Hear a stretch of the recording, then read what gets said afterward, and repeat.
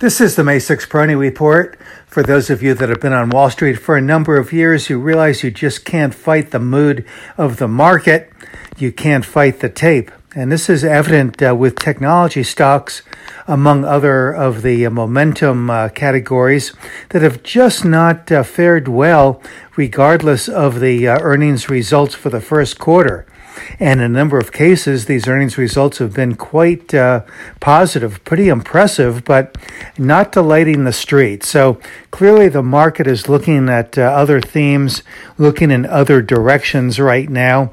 For some time, the momentum categories have been somewhat out of favor as they have gone into rotational consolidations, and the market really seems to be more focused on the more traditional areas of the economy.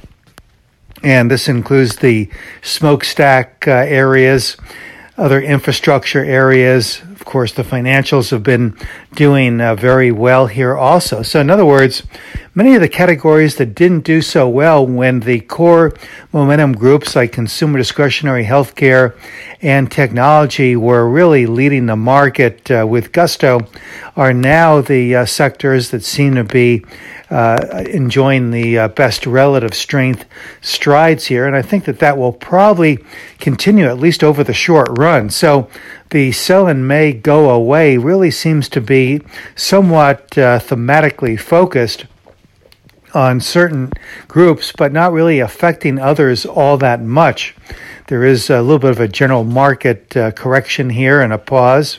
And I think that the market certainly is overdue for something beyond what we have seen so far as a pullback. And that pullback could be in the order of 3 to 5% possibly. But here again, the rotational consolidation, I think, is addressing a lot of the intermediate price and sentiment excesses and some of the intermediate shifts in leadership.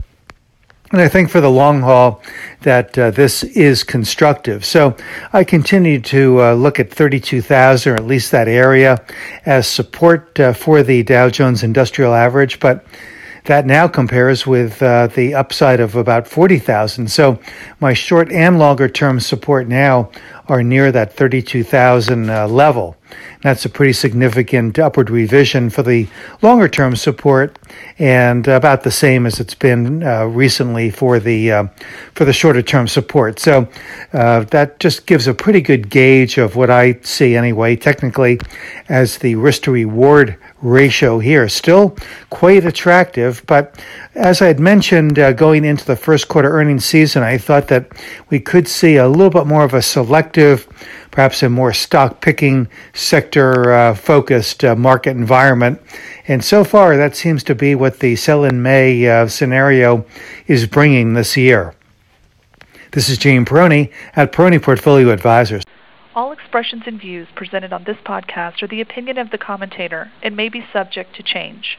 AAM makes no recommendation as to the suitability of any investment and may make a market or have financial interest in any security or sector discussed. Past performance is no guarantee of future results. Investors should consult a financial professional before making any investment decision.